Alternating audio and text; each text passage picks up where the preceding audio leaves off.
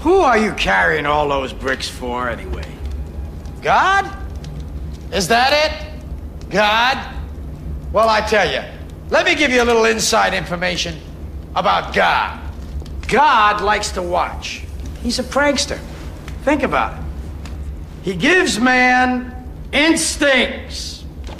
He gives you this extraordinary gift, and then what does he do? I swear, for his own amusement, his own private cosmic gag reel, he sets the rules in opposition. It's the goof of all time. Look, but don't touch. Touch, but don't taste. Taste, don't swallow. And while you're jumping from one foot to the next, what is he doing? He's laughing his sick fucking ass off. He's a tight ass. He's a sadist. He's an absentee landlord. Worship that? Never. Better to reign in hell than serve in heaven, is that it? Why not?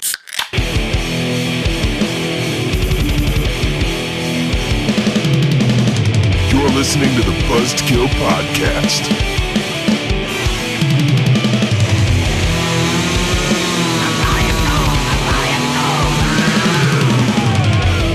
I am the devil, and I am here to do the devil's work. It is episode 46. Welcome to the Buzzkill Podcast, where even when he's playing the devil, Pacino is still God. Heyo. I am Mike. I'm Jim. And I'm Justin. Hi, guys. Hey. What's going on? Not much. Happy Devil's Day. Happy Devil's Day. That's not right. Well, some pretty big important news in the studio today, boys. What's that? This is going to be exciting for the listeners. I got laid. Yep. Heyo. I thought the big news is actually that blank space between Mike's mustache and like the rest of his goatee where it won't ever grow in. Finally filled Looks in. like it's finally filling in. There it is. I think that's penciled. Oh, also Justin has some stuff. I do? Yeah. I don't think anything big Oh happened yeah, this no, weekend. never mind. Now your beard looks the same. Thanks, man. Wait a minute. I got engaged. actually. Jay, all right. I finally dropped down to the one knee for the... You dumb bastard. So that was cool. Did it on top of the Silver Lake sand dunes in western Michigan right at sunset. He showed us, he managed to get a video of it, and it was almost like you told the sun what to do. I did tell the It sun. was what to weird do. when You were being christened by like nature. when you kneeled down, it was like there was two sun rays that made like this perfect triangle over Justin as if the heavens were opening up just to watch him. I was talking to become Pacino. an honest man. You were what? I talked to Pacino, who is God. And the devil. Well, So congratulations, Justin. Thanks, yeah, guys. I brother, appreciate that's it. awesome. Yeah. How about a little cheers to Jay here? Cheers to that. Oh, I don't have a beer. I don't have a beer. Here, do a little devil's cut. Ooh, there we go. Yep, there we go, That's Michael. That's happening. Mike's about to shoot a little. Cheers to Justin getting married, and cheers to me officially being the last single friend that I know. All right. You'll get there. No, you won't. All But right. that's okay. That's okay, Mike. Everybody needs a weird single friend. That you got yours Like covered. the guy that all of our kids will call uncle. Yep. You'll show up and get a Around- little too drunk, play some cribbage, and then go home. Around your house, I always think of myself as in the sitcoms where there's always like the family that lives in the house, and there's like the crazy like uncle but not really uncle that lives next door, and Yeah. he just kind of pops in the back door and he's just there. He's just there. That's me. Yeah. That's pretty much me. I got that down. I had one of those growing up. You do it well, though. I think all of us did. Did you guys have one of those? I did not. You didn't? Nope. I had tons of them. Our house was like a revolving door of weirdos. So I remember I had an Uncle Larry growing up, and when I was about 8, I found out he wasn't actually my uncle, and I'm like, what the fuck? same thing here. I got Exact words. what the fuck, Dad? I have the same thing. I have an Uncle Dave who I thought was my actual uncle until I was like 12. And I'm like, oh, wait a second. Wait a second. Similar. I had my dad's next door to us. It was his best friend growing up, and hey, what's up, buddy? So I always called him Buddy. I thought that was his name, and then when I was like, same thing, like 8 or 9, I found out his name was Greg. That's not the same. So besides Justin getting married, what else is going on? You got anything? Not a whole lot. I made a pretty fantastic eBay purchase. Yeah, that's fun. So maybe about a year ago at this point, we went to go see John Carpenter live. Yeah, was it about a year ago? About a year ago, yeah, something like that.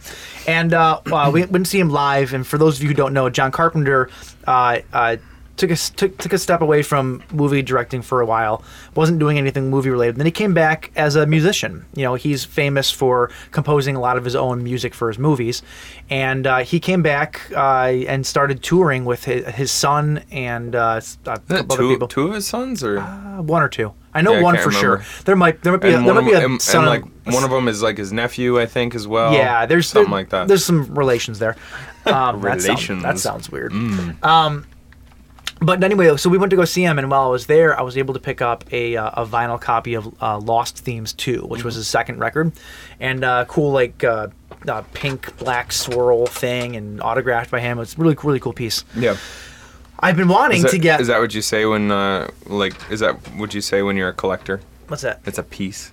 Yeah. It's not a record. It's a piece of art. It's a piece. Piece for the collection. Okay. All right. Sure. I don't collect things, so. Yeah. Anyway, go ahead. Anyway, so I've always wanted to get the first one, though. And the first one was released also as, the cool colored vinyl. When I buy vinyl, I typically want to get the colored ones because I'm not going to buy everything on just plain they're black. Cooler. Yeah, exactly. Exactly. And long story short, it was released in 4 different ways. The first one being this hyper rare version of it, right? Yeah. And so some moron on eBay was selling the gold version of this record. Yeah. And so it was up there for like $14. I'm like, I'll put like a bid of 25, see what happens. And I get the message saying that I won for $19.65. So nobody else bid on it, or there was what? like 8 bids on it, and that was from like the entire time. Really? So I'm like, sweet, awesome, won it. So I'm trying to find out some information to see how many versions of this one there were. I'm like, there's no gold. There's the red swirl, there's black, or red swirl, blue swirl, the regular black, and then there's the first pressing, which is yellow and black smoke. Mm-hmm. And I quickly realized that this person didn't know what they had, and I bought the hyper rare with like the lithograph cover thing or whatever. I bought that for $19, and I went on there's an app called Discogs that is it's a vinyl collector's app, and there's like a marketplace and all that, and so you can go there, you can get really good prices on stuff, like really accurate prices of what things are worth. Yeah. And there's only 2 versions up there on sale. One's for like $110 and one's for $150. Really? Nice, man. So pretty awesome. That's cool. That's a pretty good. So good steal. It's either that or some asshole painted a record gold. You bought it. I've listened to it and it works. So hey, cool, man. Well, I'm fresh off my trip from Las Vegas. Ooh, how many STDs did you get? Just a couple. Okay. Well, like on top of the ones that I went in with, just a couple extra. Yeah. Nice. It was a cool. little penicillin on your face. Yeah, I'm fine. A little penicillin on my pizza.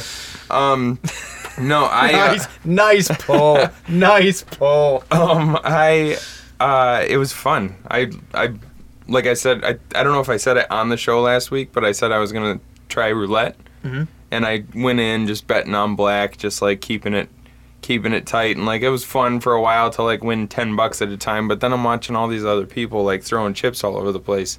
I was like, that looks like way more fun. Yeah. And it is, because you win a lot more money. You also lose a lot more money, which is... How much did you come out up? I played for... me and my buddy Kevin ended up just kind of going off and finding tables, and the first night we played for 7 hours. And 7 hours? I played for 7 hours on $40. Wow. And that's fantastic. At one point I was $100 up, and then I lost it all again and ended up just $40 down for the night. And then... The last night that we were there, we played for another 6 hours, except for this time around, all 8 of us were around one table. So it was a blast. And I ended up $200 up. Nice. Yeah. So, not bad. Yeah, it was a lot of fun. And it was so cool. Why am I paying for drinks still? Hey, I bought some Bud Light. Oh, give me one. Speaking of. Oh, yeah. That was first time in Vegas? It was actually my second time, but the last time that I went, I was like 6 years old, which is kind of pointless. It is incredible how many people take their children to Vegas. Yeah. And I don't get it. It's a terrible place for kids. We were there a couple years back, and tons of kids everywhere. Yeah, there's every 10 feet, there's some sketchy dude walking up and handing you. Yeah. Doing the click Yeah, on like the hooker getting you a cards. hooker card, and I'm like, oh, okay. When I was there, I came back with like a trading card set of hookers. We should have. Wow, we should trade. Yeah, I've got. I still got mine. I've got a Vicky and a Carissa and a. Ooh, that Carissa's rare, Carissa. man. That's Was the hot a, shit. Was that a rookie card? Yeah. Oh, damn. Has all their stats at the bottom, their STDs. Yep. Yeah, but no, that was a lot of fun. I'm still kind of trying to snap back into proper form because when we got back, we didn't even know what we were gonna do for this week. So I've had to watch 3 movies in the last 2 days, and you know how it is. Well, good, man. Anyway, Glad you had a good time. it was fun. It was a lot of fun, and it was cool to celebrate. My buddy Greg is getting married at the end of this month, so Join the club. yeah, join the club. Not my club. You're not invited, Mike. Anyway, so this week, if you couldn't, That's what I got Carissa for. there you go. That's the spirit. Speaking of spirits, we are drinking beers this week, and also proper spirits. Mike brought some Jim Beam Devil's Cut. Yeah. Kentucky straight bourbon whiskey. And it's 90 proof and it tastes every bit of it. We are talking about the devil this week, but specifically the devil in disguise. Yes. So like the devil in human form. Yeah. We could Walking around with everyday man. right, which is almost that to me is more scary than the like Tim Curry in Legend is awesome. Yep. Probably one of the best on-screen devils in my opinion. Probably the Hands best. down, Yeah. Well, there's one better. I'll get into that. Spawn. But Spawn. no, not That that. CG Satan at the end. No, it's actually Will Ferrell in the skit with Garth Brooks. I don't think I've seen that. It's so good. He like Garth Brooks can't write a song, so he says he would sell his soul to the devil. Was it on SNL or something? Yeah. Okay. And Will Ferrell shows up at the devil and starts trying to like write a song for him, but he's just completely shitty at it. It's a hilarious skit. We actually my band in high school wrote a song based off of one of the little songs. What was that band called? Experimental Bear Suit. Greatest name ever. And this song was called Bob Slacks. And it was about a guy who had, we took some liberties with it. It was about a guy who had this pair of pants, slacks, that gave him superpowers. But although he had these super gentleman slacks, he was still rather ugly, so he could never win the love of a woman. So it was... That sucks for Bob. Yeah, it really what sucked good for are the Bob. slacks then? He saved the world. Oh, wow. Yeah, which you'd think if you're flying around in super slacks saving the world, Super slacks. like looking really sharply dressed, that women would just kind of want you, but not Bob. He was ugly. See, Mike, you just need to get a nice pair of slacks. That's it. No, because you're still ugly. See? It's true. It's true. So, Damn it! anyway,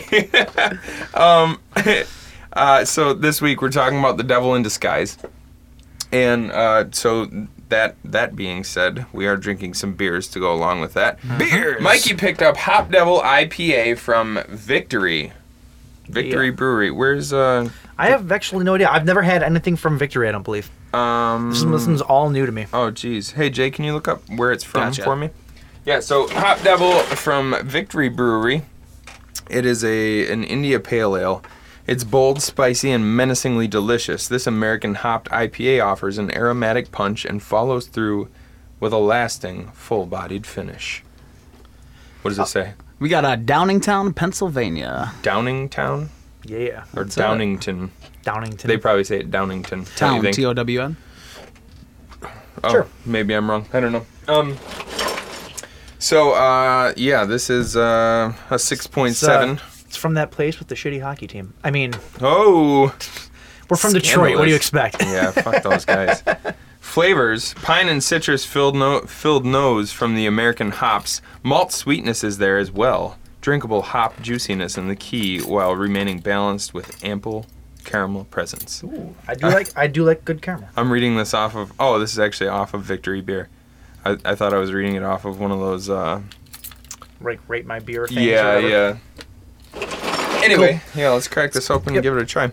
I got my opener right here. We're prepared this week. Yeah, so this week, we're talking about devils Yeah, in disguise, and- and like I said, to me, like the idea of the devil walking amongst us as a human being, that's way scarier. Yeah. Do you believe in? We can get into this more later, but do you believe the devil? Let's Walks. start drinking before we get into that. All right. And then we'll talk Hey, politics. cheers, boys. Cheers.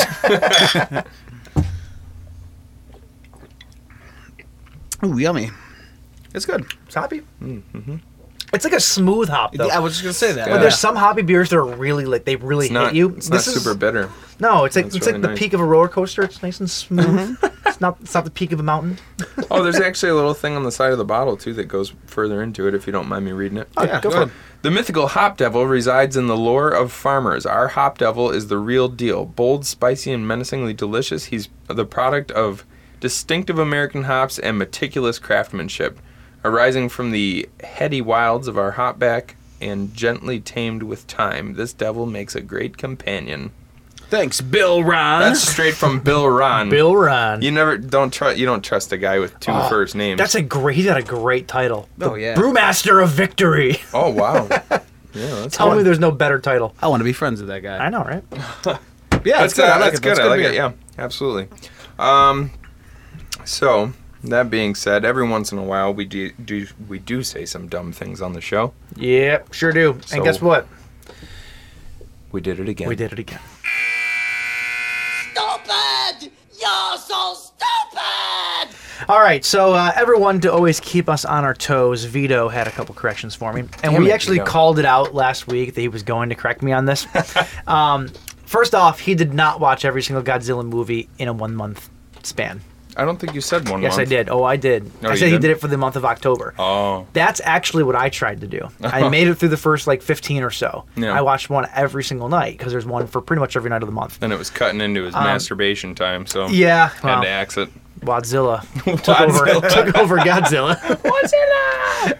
Okay, anyway, though, so we were wondering about we had it wrong about how many movies there actually were. Yeah. There's actually 29 movies produced by Toho. Okay. 30 if you count the upcoming animated Godzilla Monster Planet, which is the Toho's next movie coming out, which they just actually dropped a little trailer for.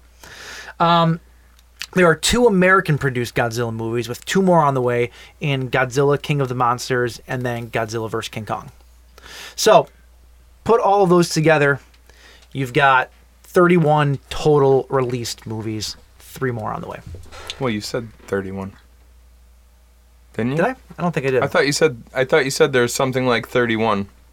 Maybe Well, you just Maybe, whatever. it doesn't matter. It doesn't But matter. that's at all. exactly how many there are. Corrections Now for the there is. There corrections we go. for the corrections for the corrections. We were talking about if there was a connection between Hans Gruber and Die Hard and Oh, this Hans is a Gruber this in is a connection correction. yes. Okay. Hans Gruber. Hans Gruber in Die Hard and Hans Gruber in Reanimator. Yeah. The consensus is pretty much that it's possible that John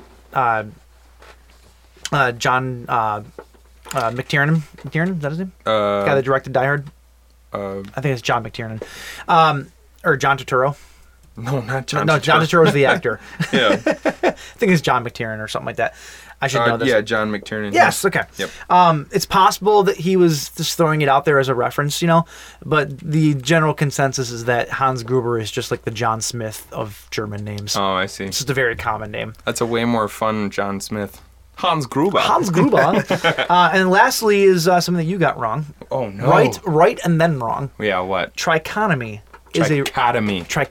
is a real word. Okay. All right. There cool. you go. You said it Is it wasn't. the same as dichotomy, just with 3 elements, or what? Yeah, dichotomy is actually Dichotomy is it's when two things are of opposing viewpoints. Yeah. And trichotomy is just things split into 3. So it's a little bit different, but the word does exist. It's like, yeah. Okay. So there you go. Right on. I thought it was like when 3 guys stood in opposite ends, like opposite corners of the room Limp Bizkit. with no. with like boners, and then Wrong podcast. Wrong podcast. and then ran at each other. Trichotomy. I don't know. All right. Is that it? That's it. I think that brings us to the news. Jake.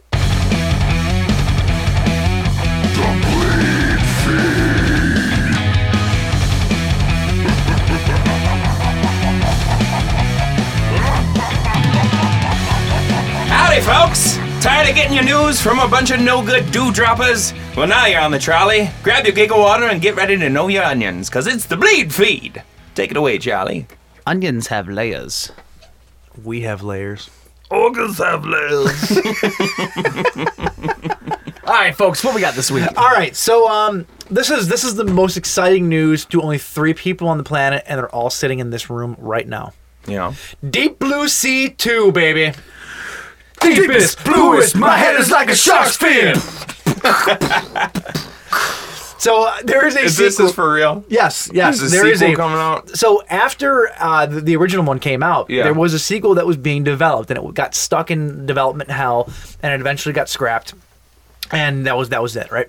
Well, with the popularity of movies like The Shallows and 47 Meters Down, which is doing really well. Every week it's 47 Meters Down. yeah, is? or every like it seems like it's from release, it's been going steadily uphill the money making on it, which is awesome. It's because all the it's because of all the This Is Us fans are going to see just anything that Mandy Moore is in right now. Yeah, well.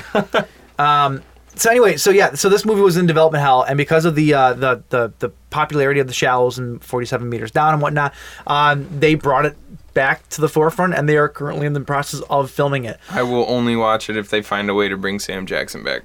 Well, it's being developed. It's being made for the Sci-Fi Channel, which both elates me and depresses me. Yeah. So I wouldn't expect any high caliber actors coming back. Oh, come on. They're that just gonna being get said, Tara Reid to do it. it is being directed by Darren Scott, who is probably best well known for Tales from the having Hood. 2 first names. Yeah. Tales from the Hood, though, the anthology series. Oh yeah. Yeah. Wait, isn't Snoop Dogg in that? No, that's Snoop Dogg's Hood of Horror.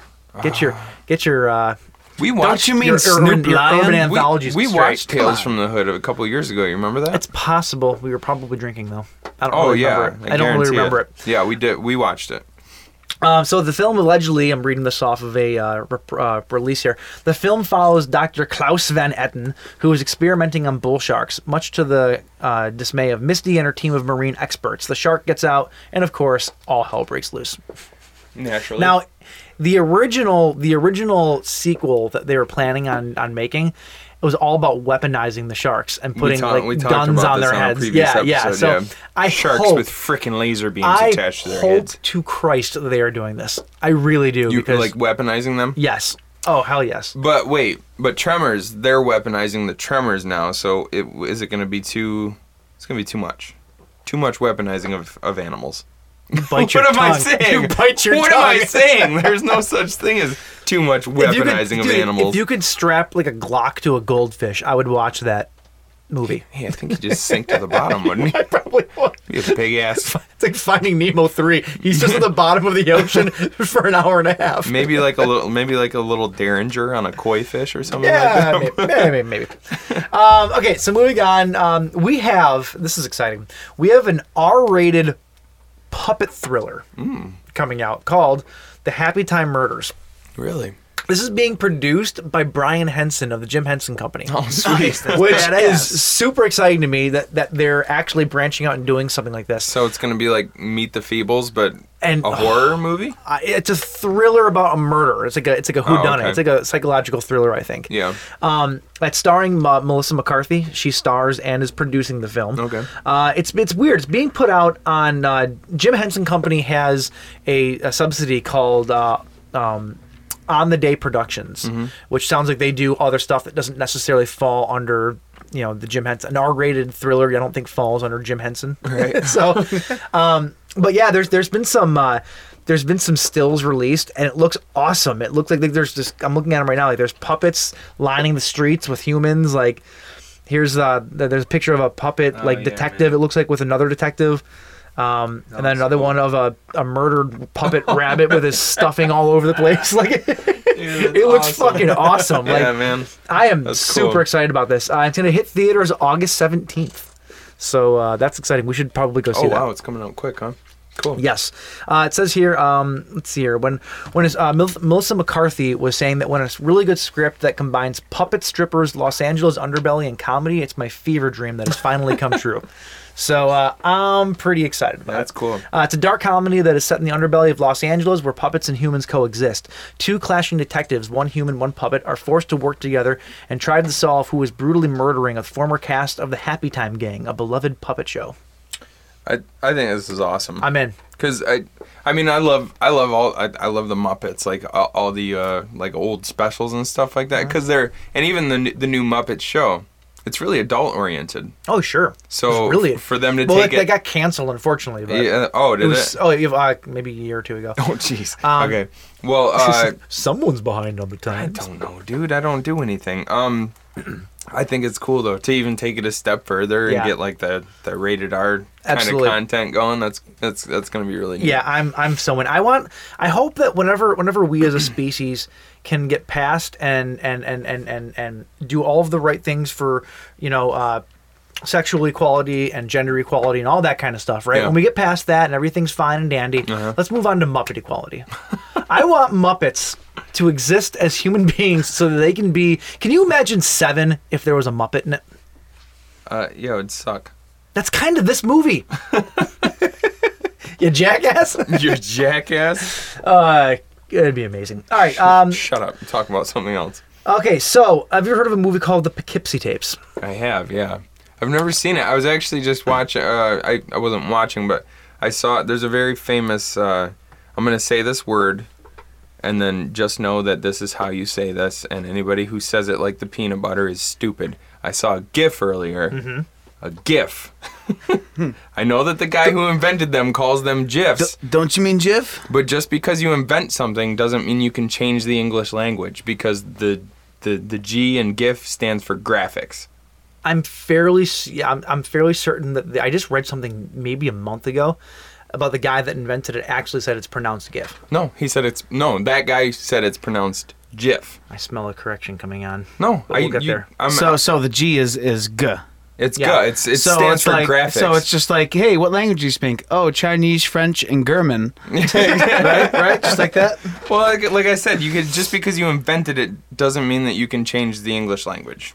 Sorry, dude. Okay. But so yeah, there's a pretty famous GIF that you see on like a lot of boards and stuff on Reddit and Horror Amino and stuff, and it's like a woman chained up, and then there's this really creepy thing crawling behind her. It almost looks like something from like the Tool Schism video. You remember those people who walked on all fours? He's like that, and then he kind of disappears, and he stands up really slowly behind her, and he's wearing one of those like a mask the that you masks?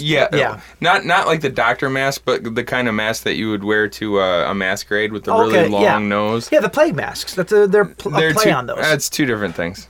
Okay, fair I enough. think one's supposed to be a bird and one is a plague mask. Oh, well, fair enough. But anyway, and then he's got like needles for fingers. It's pretty spooky. But I've never actually seen the Poughkeepsie Tapes. Neither have I. I actually own a copy of it. Well, why don't we watch it? I've actually been saving it for when we do our found footage episode. Oh, I see. I'm wanting to watch it for that. Gotcha. So oddly enough, I own a copy of it because I have a bootleg of it. Because the exciting part about the Poughkeepsie Tapes is that it's finally getting released to Blu-ray by Scream Factory this year, 10 years after it was made. Nice. This is a movie that was made and then it was shelved, and for the longest time, it was this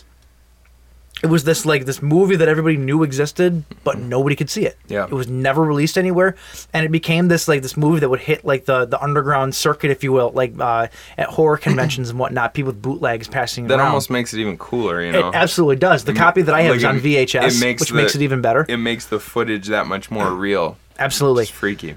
So, like I said, Scream Factory is finally bringing it to Blu-ray. It was released on VOD. I think a couple years ago, like 3 years ago, via DirecTV, but that was the only way that you could watch it. So this is the first mass produced and accessible way to watch it. Cool. So super excited about that. Directed by John Eric Dowdle. John Eric Dowdle, who did M. Night Shyamalan's Devil, which we may or may not be talking about tonight. He did Quarantine, starring Jennifer Carpenter, which was the Wreck remake.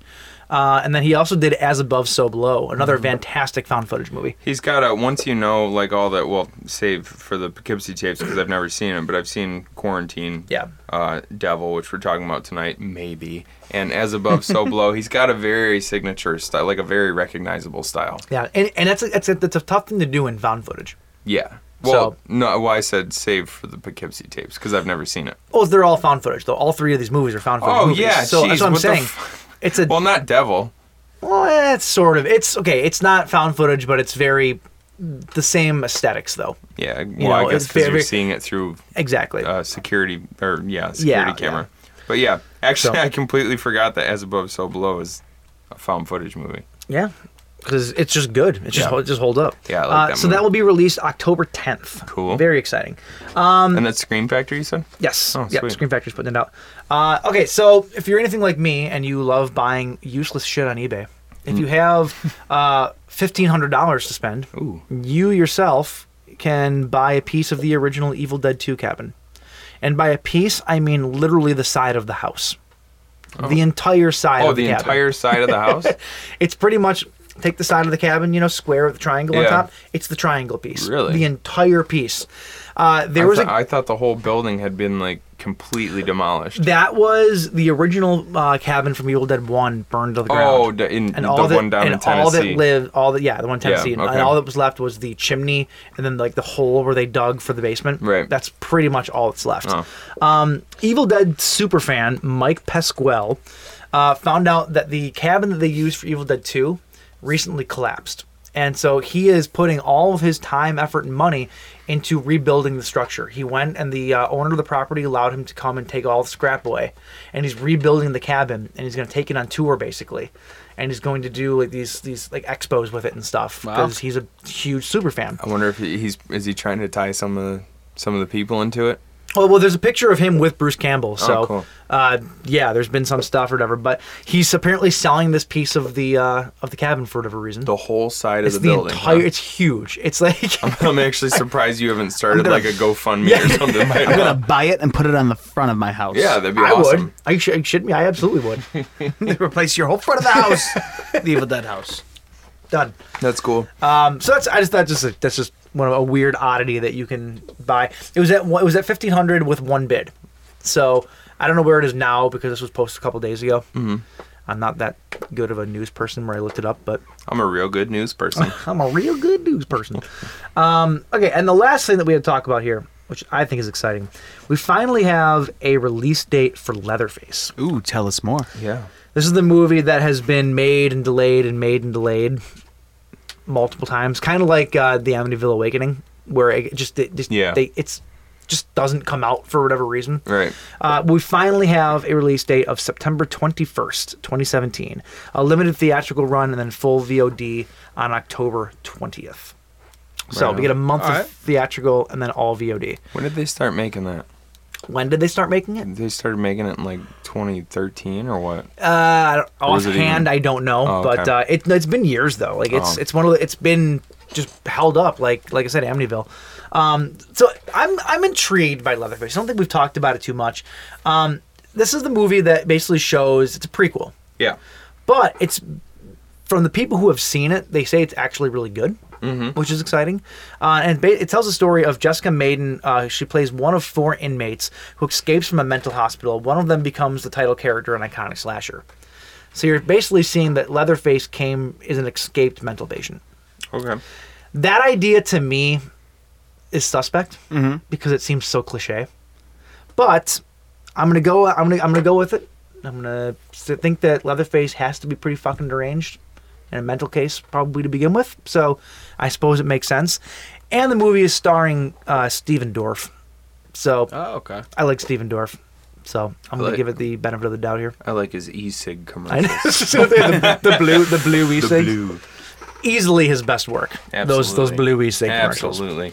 Because he's a smoker. And he's proud of it. Electronically. This movie is directed by the duo behind Inside, which is the movie that you just watched recently. Oh yeah. So they're pretty brutal filmmakers. Well, here I know that. Okay, so that same duo, I think it was the same duo, remade the movie for America. Oh, did they? Yeah, and it just got.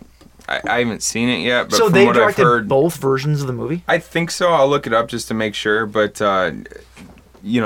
obviously, just like we talked about Martyrs a few weeks ago, from everything I've heard about the American version of Martyrs, they took out all of the good stuff.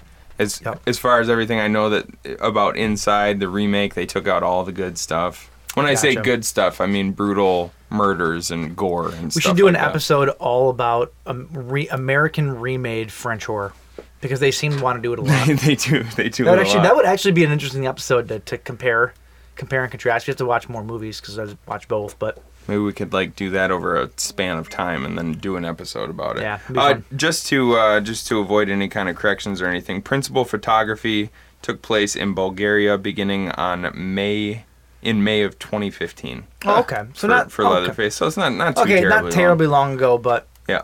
It's not like Amityville Awakening. I feel but we've been hearing about it though for a long time, and I'm pretty sure there was release dates, and it got. I think they've actually even like released a few, if I remember correctly, because I watched the scene and I can't remember if it was from, it's a scene where young Leatherface bashes this dude's head in with a hammer, and it's like super brutal, and I think it's actually from that. You sure you're not thinking of Two Guys, One Hammer? That was Three Guys, One Hammer. I'm sorry, Three Guys, One Hammer. Get your shit together, Michael. Anyway, yeah, that's cool. I'm excited to see where they take it, especially with that duo behind it, because they are completely capable of keeping the brutality up. So absolutely. So hopefully they let them do it. Indeed. So that's all we got for the news, my friends. And that was the bleed feed, and those were the stories that made the cut. Boom! That was the news. All right, we're going to take a quick break here, a little research break, if you will, and we're going to come back. We're going to talk about the glory of our Lord, Lucifer. Throughout this, they'll see faces ripped apart with hooks, a man slashing himself into a bloody pulp, and graphic, macabre, torturous images that defy description.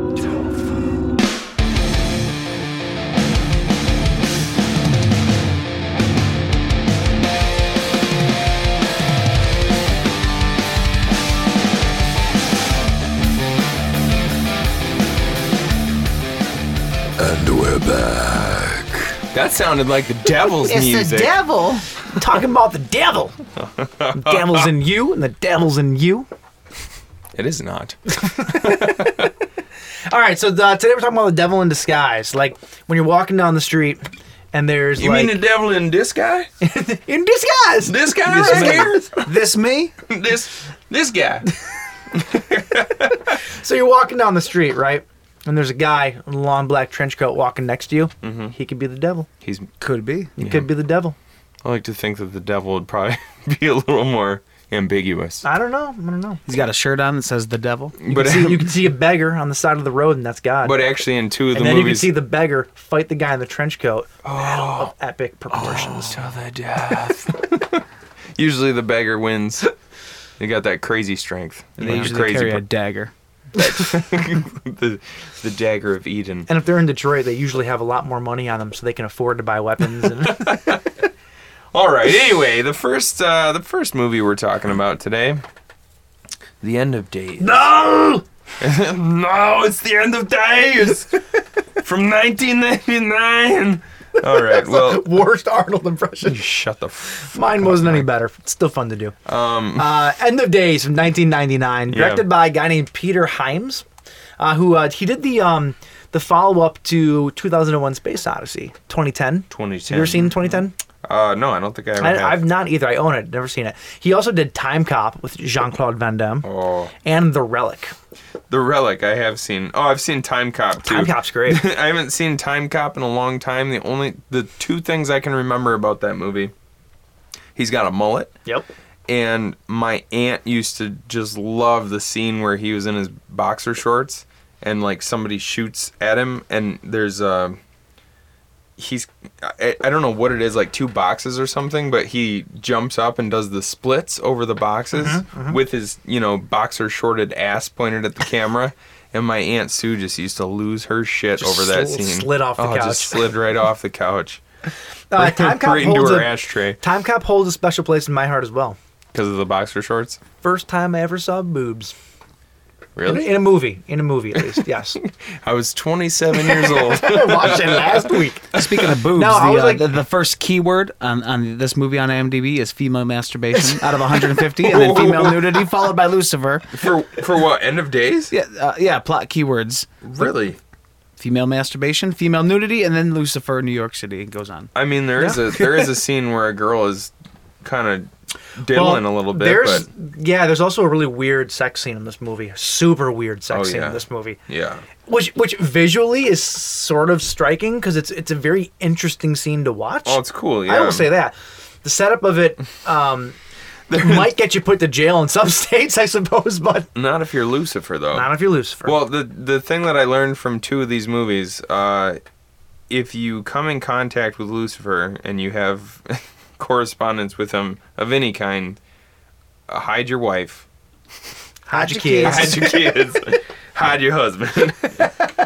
No, but he bangs the dude's wife and his daughter at the same time, which is the scene in question. He banged somebody's wife in another movie as well. Right. It's like, geez, man. I gotta be honest with you, Lucifer sounded pretty damn good. And then it was in End of Days where like the very first time you see so the devil comes up from the sewer for some damn reason. And it, like, enters into the depths of hell are just the New York subway system.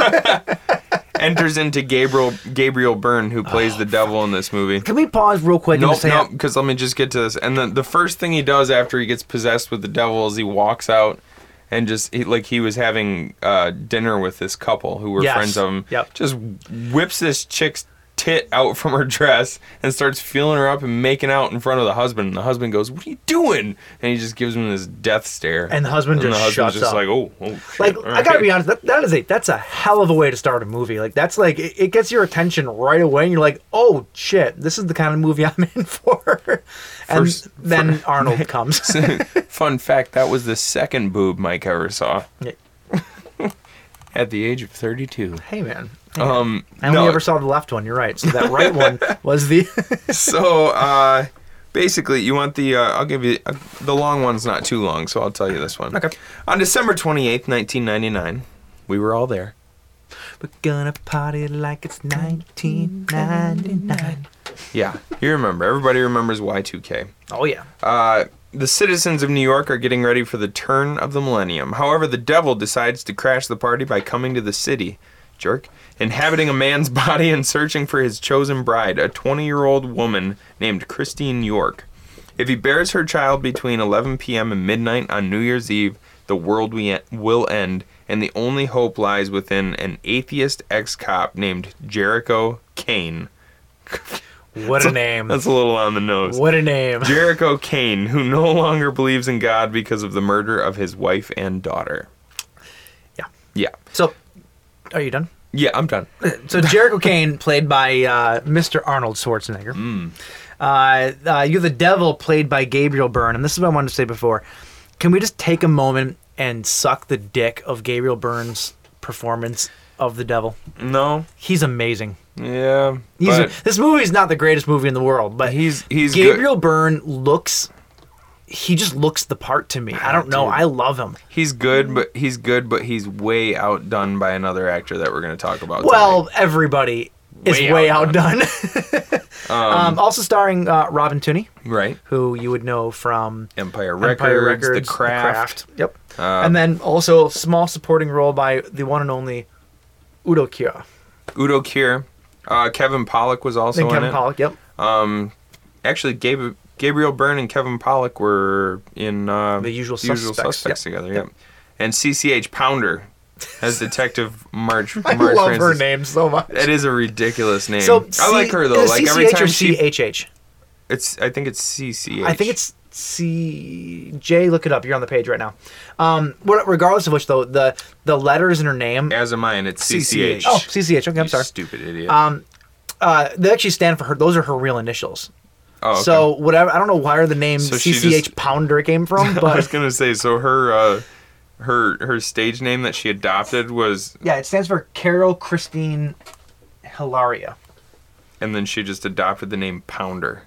Did she do porn? Like, did she start her career in porn? Pounder. I actually really like her though. Like every time she pops up in a movie, she's really good. She's one of those character actors that you probably just don't know her name, but you've seen her face. Yeah. Like, she pops up in so many different things. She usually plays like a hard ass like porn cop.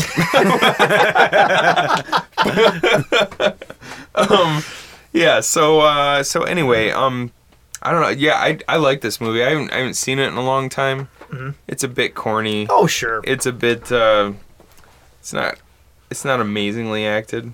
I mean, it's fun though. Yeah. It's one of those Hollywood Hollywood hell movies, if you will. Yeah. That it just like you turn it on and you don't expect much from it. You just have a good time. It's a popcorn Schwarzenegger movie. Well, it's kind of like to me there's like two ways that they usually do the devil, and it's usually like straight up horror, which what I just said doesn't make a ton of sense because all three movies that we're talking about tonight aren't necessarily straight up horror, or there's kind of like it's like action, you know? Sure. Which yeah, this movie is definitely, you got Arnold in it, so obviously it's going to be action. Yeah, all the movies that we're talking about tonight are kind of like horror sliced with something else. Right.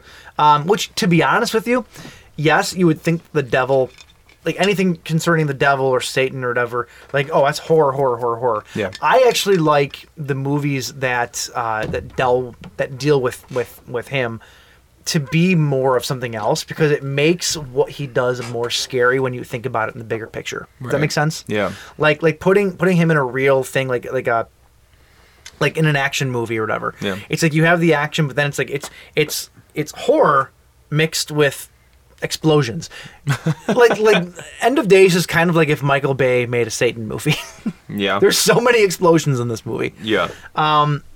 The other one that we're talking about later tonight, which we'll get to later, but it's a drama with Satan in it. But it makes the Satan parts and the scary parts so much more effective. Ooh, right. So much more effective. But we'll get there later.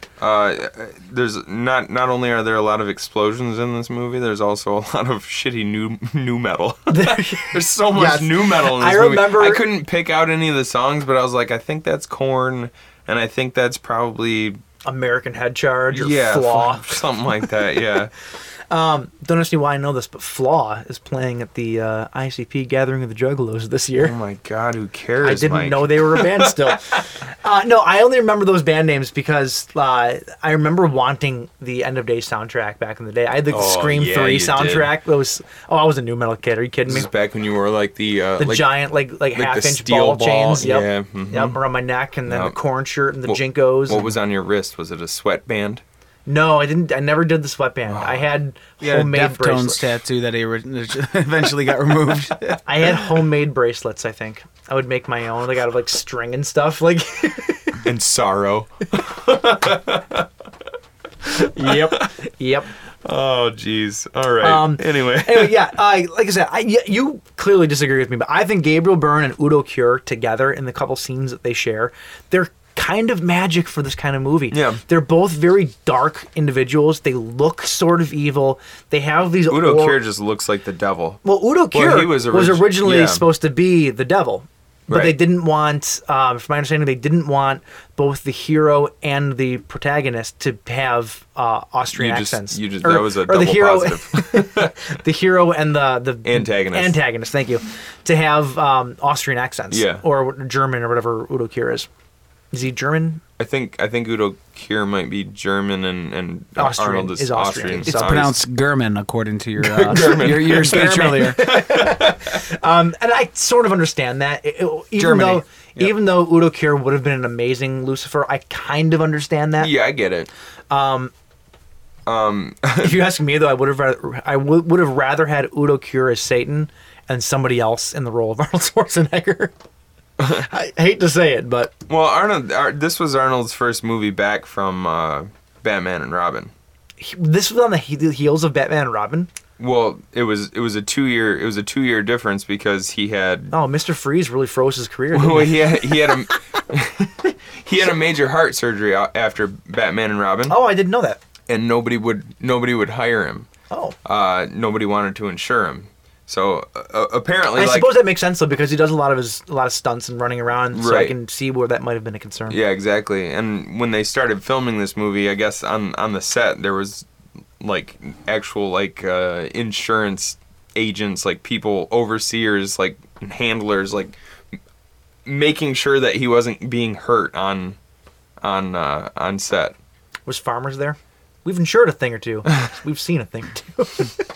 We are farmers. Bum, ba-dum, bum, bum, bum, bum. Oh my God. All right. I'm sorry, real quick. Yeah. When he won an Oscar. Who? Simmons. Oh, when he won an Oscar. Oh my God, I'm having a mind blank on his name. Oh my God. J.K. J.K. Simmons. Yeah. When he won an Oscar.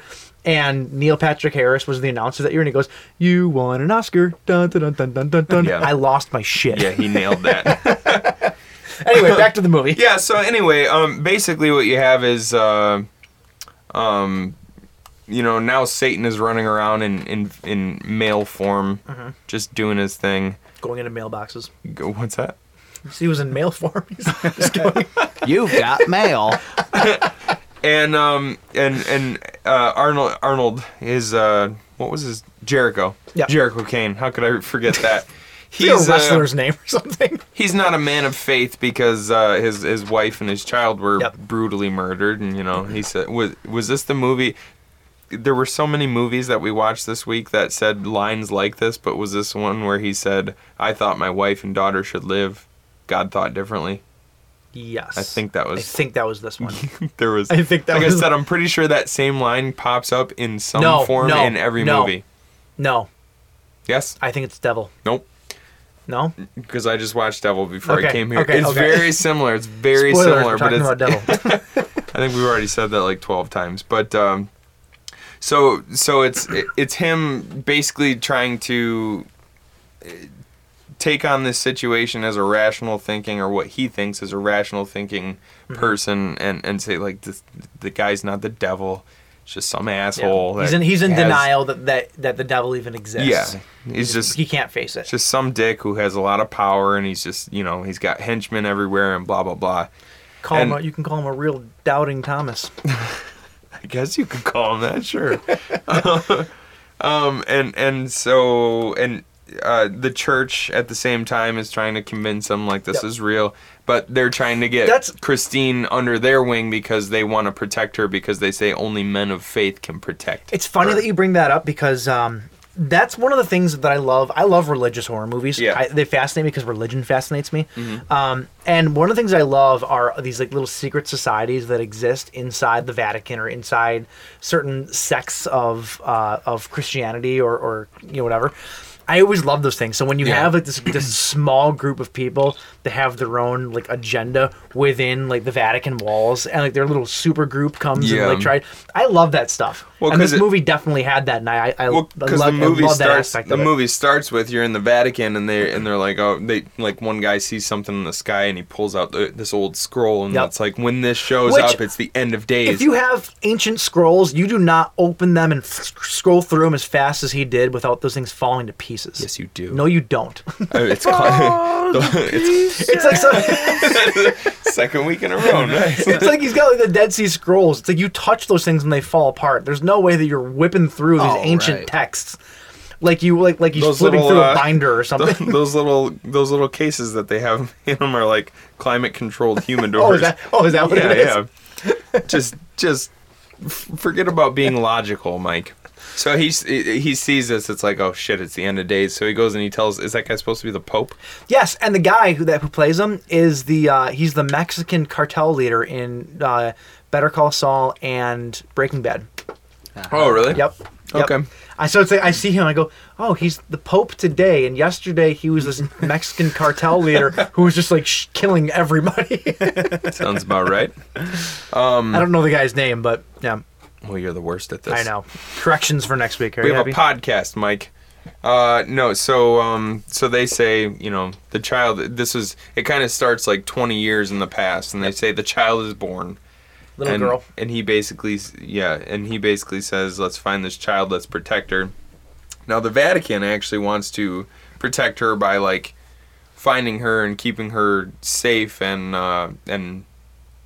not killing her. Yeah, they have to protect her. But then there's this other religious sect who, they're kind of vigilantes. It's like one like cardinal and his cronies, basically. Right. And they're like, well, they were called the Knights of something. It wasn't Knights Templar it wasn't or Knights anything like Templar. that. I can't remember what it was called. But their symbol was like the bleeding heart with the dagger through it. Right. And they thought they were doing God's work, a la Bill Paxton, by like finding her. The only way to stop the the union from happening is to kill her. Right. Basically, yeah.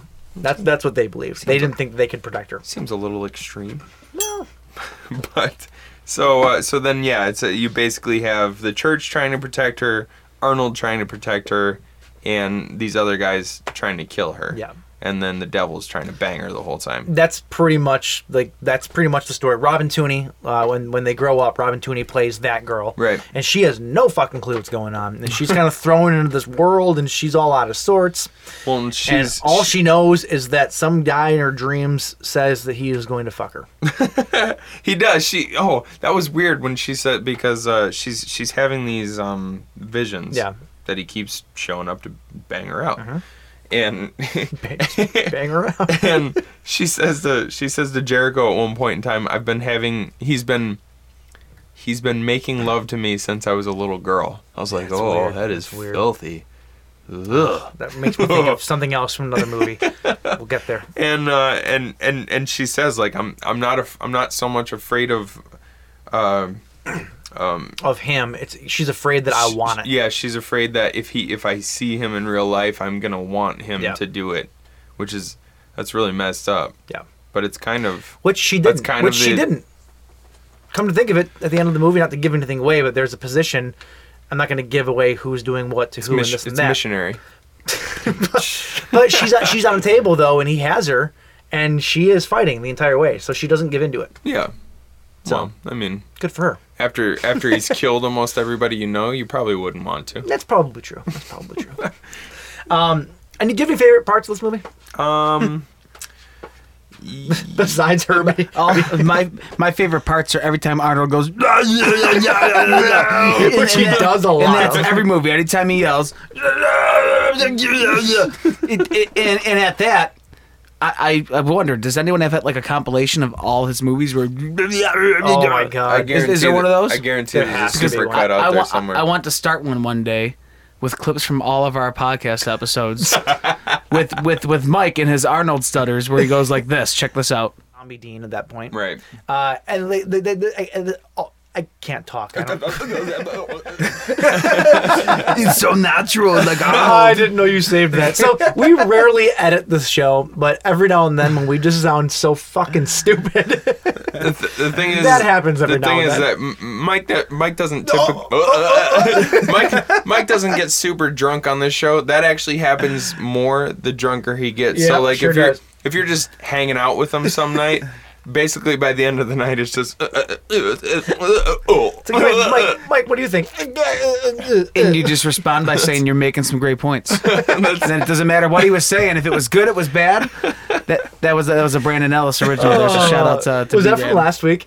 Was that last week or 2 weeks ago? I think that was last week. No, that was last week. From the Reanimator episode. I can't believe you kept it. Anyway, as I was saying, favorite parts of this movie. What do you got? There's two parts that kind of involve the same kind of thing. There's one part where Udo Kier is kind of he's like the cult leader almost, right? Like he's or the facilitator, if you will. Right. He kind of because at the beginning of the movie when the baby is first born, the nurse takes him downstairs. Mm-hmm. Or takes her downstairs rather. She says, "Oh, I'm just gonna go clean the baby up, and I'll bring her right back." She actually takes her down into like the bowels of the morgue. It was it was And Udo Kier does this weird ritual with a rattlesnake. Oh yeah, and like feeds her blood and stuff. So yeah, he's kind of like the cult leader, and then he kind of once Satan shows up on Earth, he becomes his sort of right hand man. And sure. Wait, hold on, right hand man. That actually goes into what I'm about to say is my favorite part.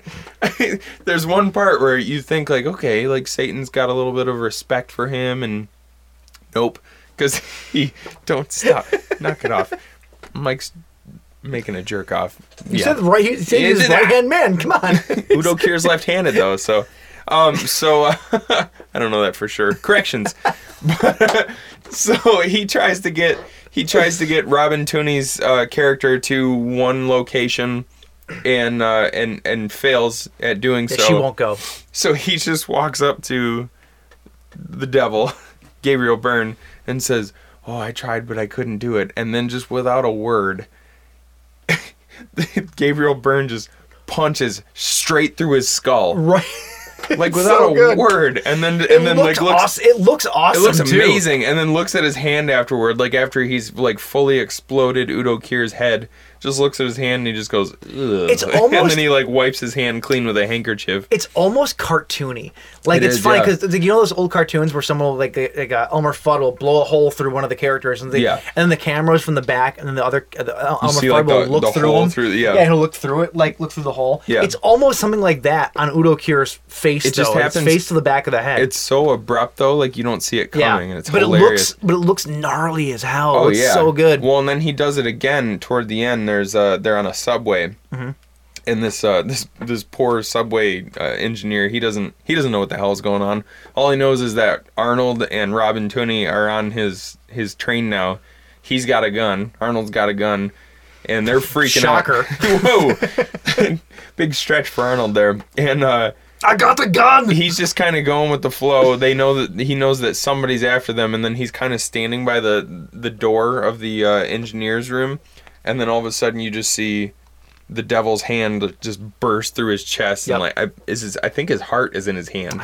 It's really quick. I think it's really quick, but I think the heart is in his hand, and then he just pulls him outside of the chest. I thought that was really cool. Yeah. And then after that, when Arnold blows Gabriel Byrne's that's like the devil's human body to bits, and he's just laying there in pieces, but he's still talking to him. I thought that was really cool. Anyway, what was your favorite part? Those are some good points. There's a couple standout scenes to me. First off, I brought this up earlier. Is it's the weird mother-daughter Satan sex scene. Oh, you would. I would because I would not because of the sex scene.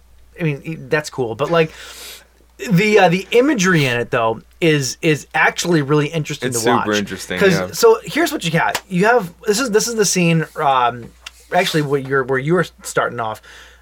Udo Kier's character is the chauffeur, whatever you want to call it, the facilitator. Sure. And so Gabriel Byrne shows up to his house, and Udo Kier, his wife, and his daughter are all sitting down to dinner. And so the devil walks in, and basically just sweet talks both of them. Like he comes to the house, he brings them in. Is that a line from a song? What? And so the devil walks in? I don't know. Maybe. I swear I've heard that in a song somewhere. Anyway, it doesn't matter. I got nothing for you. Probably a Nickelback song or something. So the devil walks in! And he comes in, and Udo Kier introduces him to his family. And like the daughter... No, he doesn't introduce him. He invites himself in and he goes, is this your daughter? Yeah, and so the daughter is this your wife? Immediately entranced by him, and then the wife is immediately entranced by him, and then it just cuts to wife and daughter naked in bed next to each other with Satan on top of them.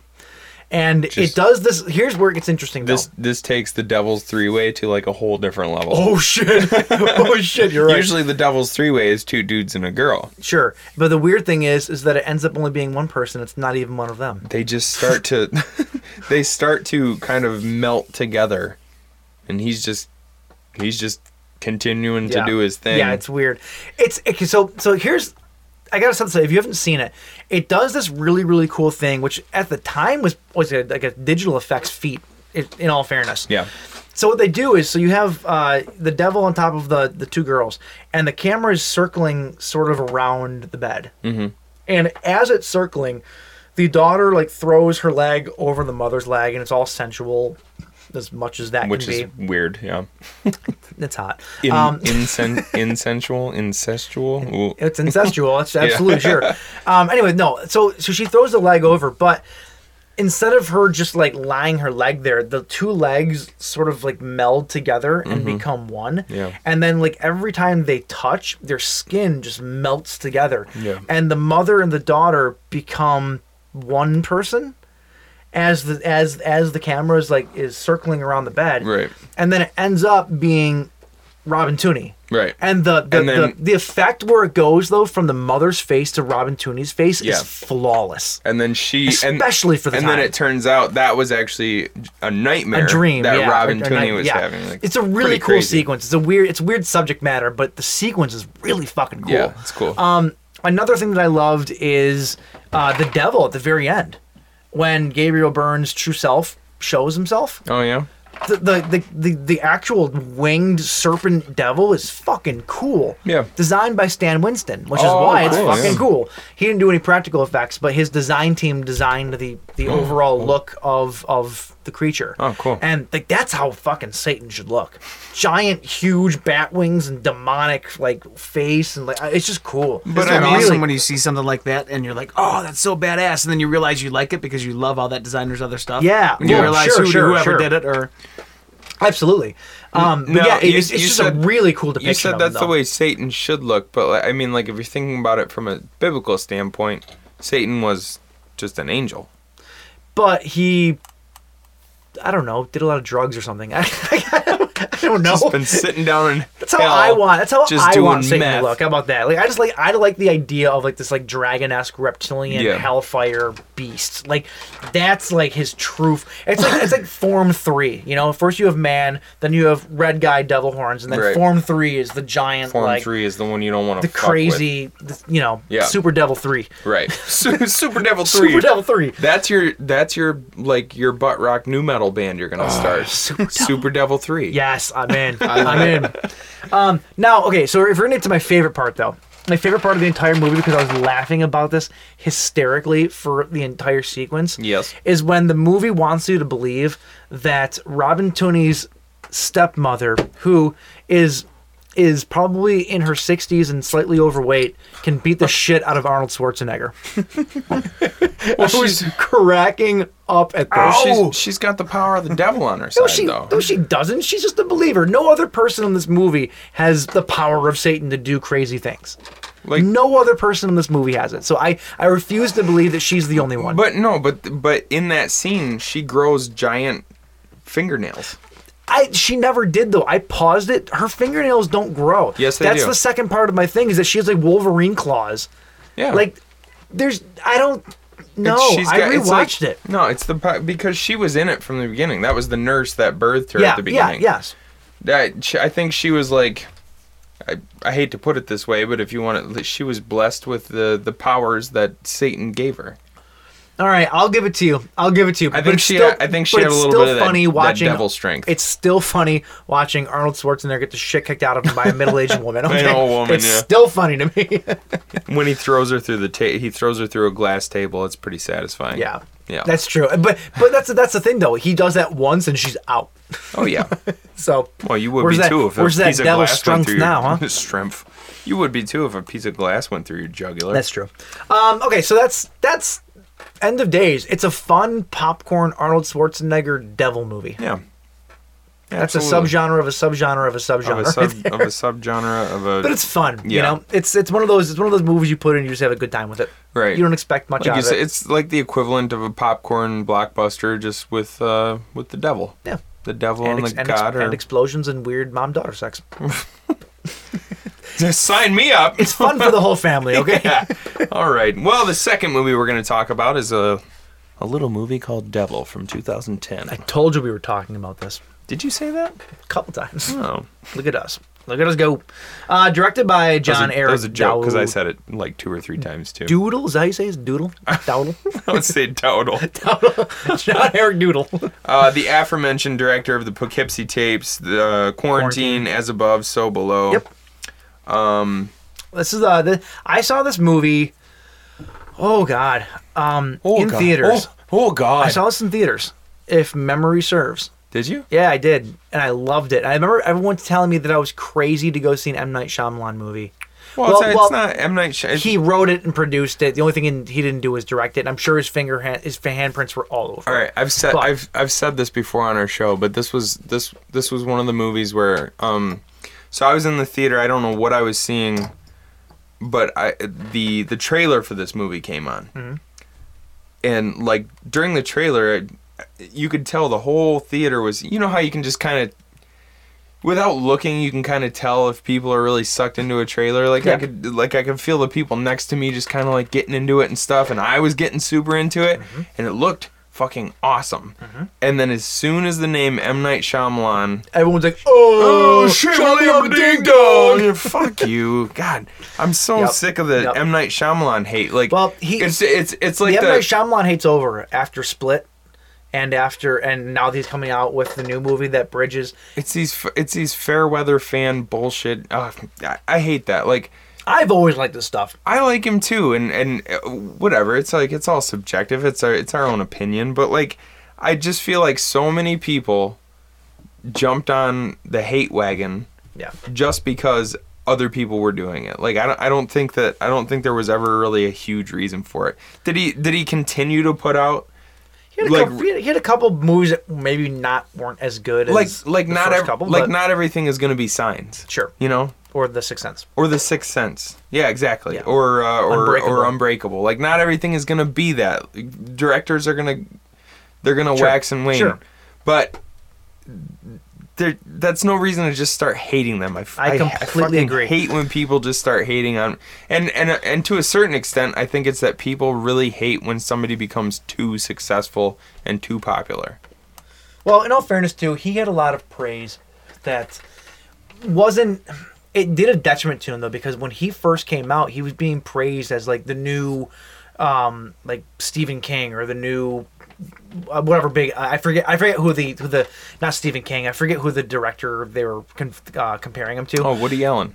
Yes, that's the one. I forget who it was, but like people were saying that he was like the new this, the new that. Like, I mean, he kind of at the time he deserved it. And at the time he deserved it. But you build somebody up like that though, you're destined to they're gonna crumble once they get one movie that's not up to par. You know, it's gonna happen. Oh, Stephen King's not a director. No, I know that's why I knew it wasn't him, but. Stanley Kubrick? I don't know. Yeah. Yeah, I don't know. Anyway, so this is about Devil is about it's a group of people who are trapped in an elevator, and the devil is amongst them. And mysteriously, they don't know. It's kind of like a whodunit that is about the devil that takes place inside of an elevator for an hour and a half. I like this movie. Yeah, it's great. There's some cornball shit in it, like especially because there's a character played by Jacob Vargas. His name is Ramirez. Yep. And he's basically a security, well, not a security guard, but he oversees the surveillance and stuff of He's the main guy, right? Is he the main security guard, or is he like the sidekick security guard? Which one would you call the sidekick? He was the hardcore believer. Yes, okay, yeah. So would you call him the main? Yeah, no, he was the sidekick guy. Yeah, okay. The taller, slender guy. Seemed like the boss. Slender Man. Was the boss, and then and then Jacob Vargas was the guy who really believed. There were some kind of corny parts with him. Like, especially there's one part where he's trying to prove that the devil is among them. Yeah. And so he picks up a piece of jellied toast. Yeah. and he goes, "Let me look." Like they're getting really serious. At this point, there's already a detective involved who's investigating a possible suicide and now a possible murder. And he like picks up this piece of toast and he drops it on the ground and it lands jelly side down. And he's like, "You see, when the devil's around." No, that's because the jelly side's heavier, moron. Well, like throwing logic. It's like throwing a cat. The cat landed on its feet. Well, throwing logic out, just this idea that he's trying to convince a police detective that the devil is among them by showing him that a piece of toast. will land jelly side down. I was like, that was dumb. Peanut butter jelly time. Peanut butter jelly time. Peanut. Okay, don't get into that. Peanut butter belly with baseball bat. And just kind of like, so he was the narrator of the entire movie. Yeah. And he kind of sets up the whole story by saying, there's an old folk tale that my grandmother used to tell us about how the devil would show up at certain times, and there would always be a group of people, and the whole thing would kind of be kicked off by somebody committing suicide. Mm-hmm. And then you would have this group of people who just, all of them one by one would be killed. Yeah. And it was because of their sins that they hadn't fessed up to or something like that. So, and which is actually, from everything that I've read, is a real folk tale. Folk tale. Yeah, I think it came from a real like old-timey folk tale from somewhere. Yeah, that's pretty spooky and awesome at the same time. Folk tales all come from somewhere. So you basically, it's a high-rise building. You've got kind of two separate stories going on here. It's you have these 5 strangers stuck in an elevator, and also a police detective investigating a suicide. Like Vargas said, or like Ramirez said, it all started with a suicide. This guy that jumped out of the like 36th story of this he building. landed on a truck. Did you notice the name of the truck? It was a bread truck. Bethel Bread Company. Oh, Bethel Bread, yeah. Like Bethlehem. There was a lot of that kind of stuff in this movie. There was when we do these episodes, we like to go in and find out little trivia things or whatever. Like we read up on the movies we watch. Sure. And one of the things that I had read was that if you look at all of the numbers in the movie, they all add up to either 6 or 666 or like divided by something. Like the number of the building was 333. I noticed that, yeah. Like every number in this movie can somehow go back to the number 6 or 666. Right. Somehow, which I thought was actually kind of interesting. Yeah.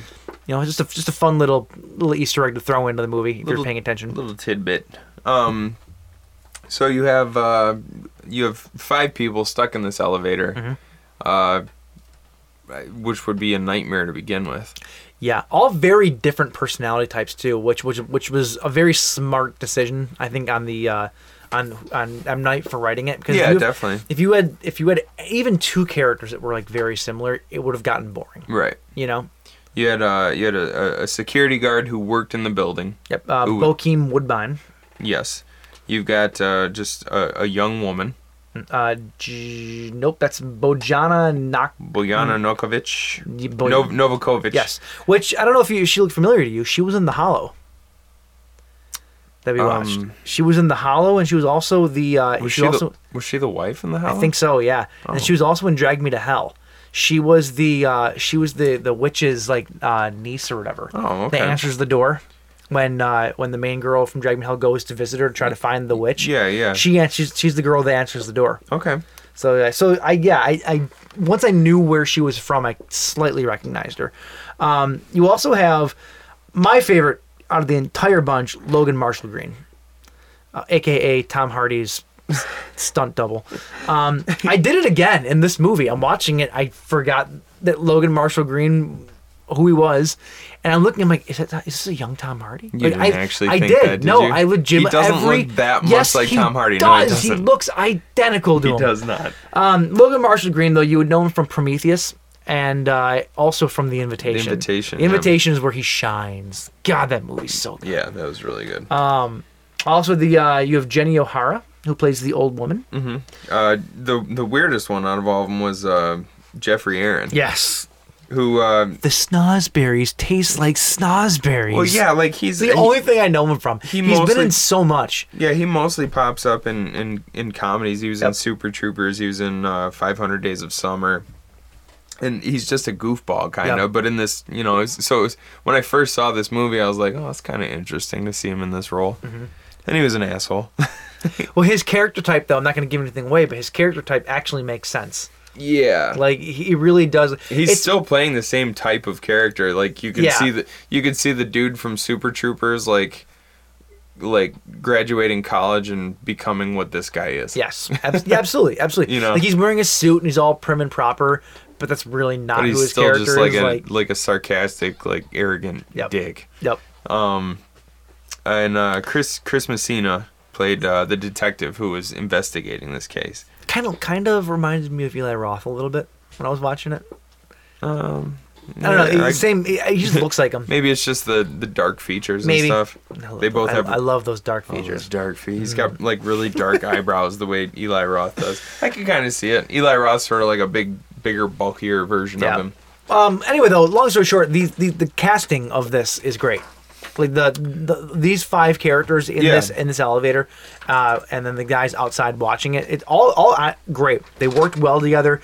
The acting was, it was nothing amazing necessarily, but it was all serviceable and it got the job done. You know, like it was exactly what it needed to be. Basically, like Mike, he's nothing amazing, but he is serviceable, and he gets the job done. Says every girl ever, or so I've been told.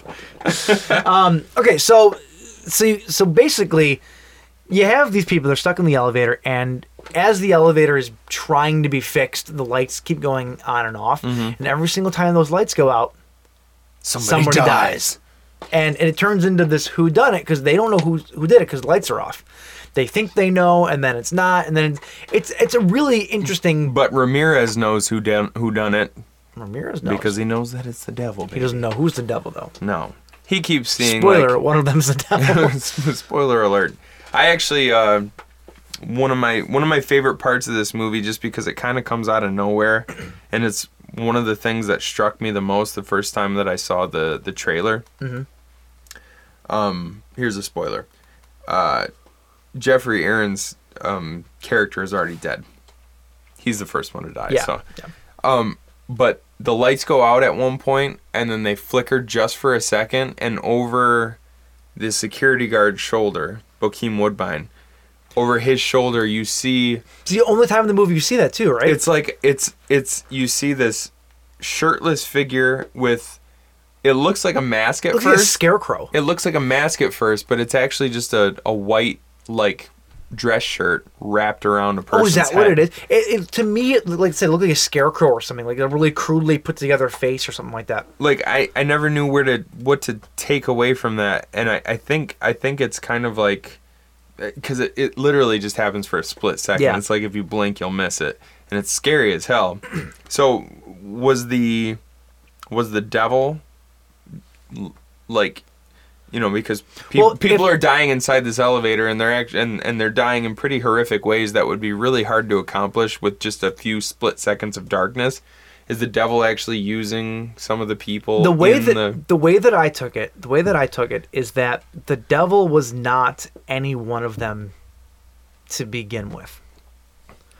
I think the devil was just in that cart, and when you saw that flash, you were seeing the devil. It wasn't until the end of the movie that it inhabited somebody you think became that person. So you think when the devil is revealed at the end to be the person that it is, we're not going to spoil that. Yeah. You don't think that person was the devil the whole time? Maybe not. I mean, it's just a theory. I mean, possibly not. I think the devil was just kind of in there like that, because it only happens the first time that you see him. So maybe that was when the devil entered the elevator, and then when those lights went off, it killed somebody and then took over somebody's body. Right. Like in that. So from that moment on, everything before then, they were all just 5 people. No. After that, it was 4 people and the devil. Now that I'm thinking back to it, the first kill in the movie, not the suicide, aside from the suicide, the first kill in the movie, I think might be the only time that you actually hear like an inhuman growling. Yeah, it is. During the death. Yeah. So maybe you're right. Like once, like the devil is the one who does the first kill, and then after that point, maybe inhabits the bodies of the dead to do its bidding. Yep. That's honestly what I think it was. It's definitely a possibility. It's a theory, but I'd have to go back and watch it with that in mind, maybe. But yeah, I don't know. I think it's a cool movie. I think the ways that the deaths happen too are really cool. Yeah, they're pretty like gnarly. For being 5 people stuck in an elevator, there's only so much that you can do, and they really did a lot. You know, Yeah. like they made it. It was suspenseful. It kept you going. Like it was brilliantly written by Mr. Shyamalan. Like it worked. Even this was my second time seeing it, and I was still pretty on edge the whole time, even though I knew it was going to happen. Sure. I was watching this once again, like I most often do. I was watching this with headphones in. The soundtrack in this movie, the score in this movie is crazy. Is it good? Yeah. I unfortunately watched it late at night on a TV, so the volume wasn't terribly loud. Oh, dude, the brass section in the orchestra is so like it's so heavy and so blaring that it's almost distorted in a way, and it just hits you like right in the chest. It's crazy. It's really like pretty scary music. It's almost a little overboard, but it works for this movie. Yeah. I like it a lot. I think that if there was one part of the movie that I thought was not fleshed out well, it was that they set up sort of this like love story between the detective and one of the I don't know if she's a crime scene investigator or whatever she is, and they don't really go anywhere with it. Like they kind of set up the story. Like they kind of set up this love relationship between these two, and they talk about it enough in the beginning. Yeah. And then once everything happens, it just takes a backseat, and they never really go back to it. I was kind of hoping. I remember the first time that I saw it, I was hoping that she was going to be the devil. Spoilers, she's not. But that would have been cool though if this is the way that she found.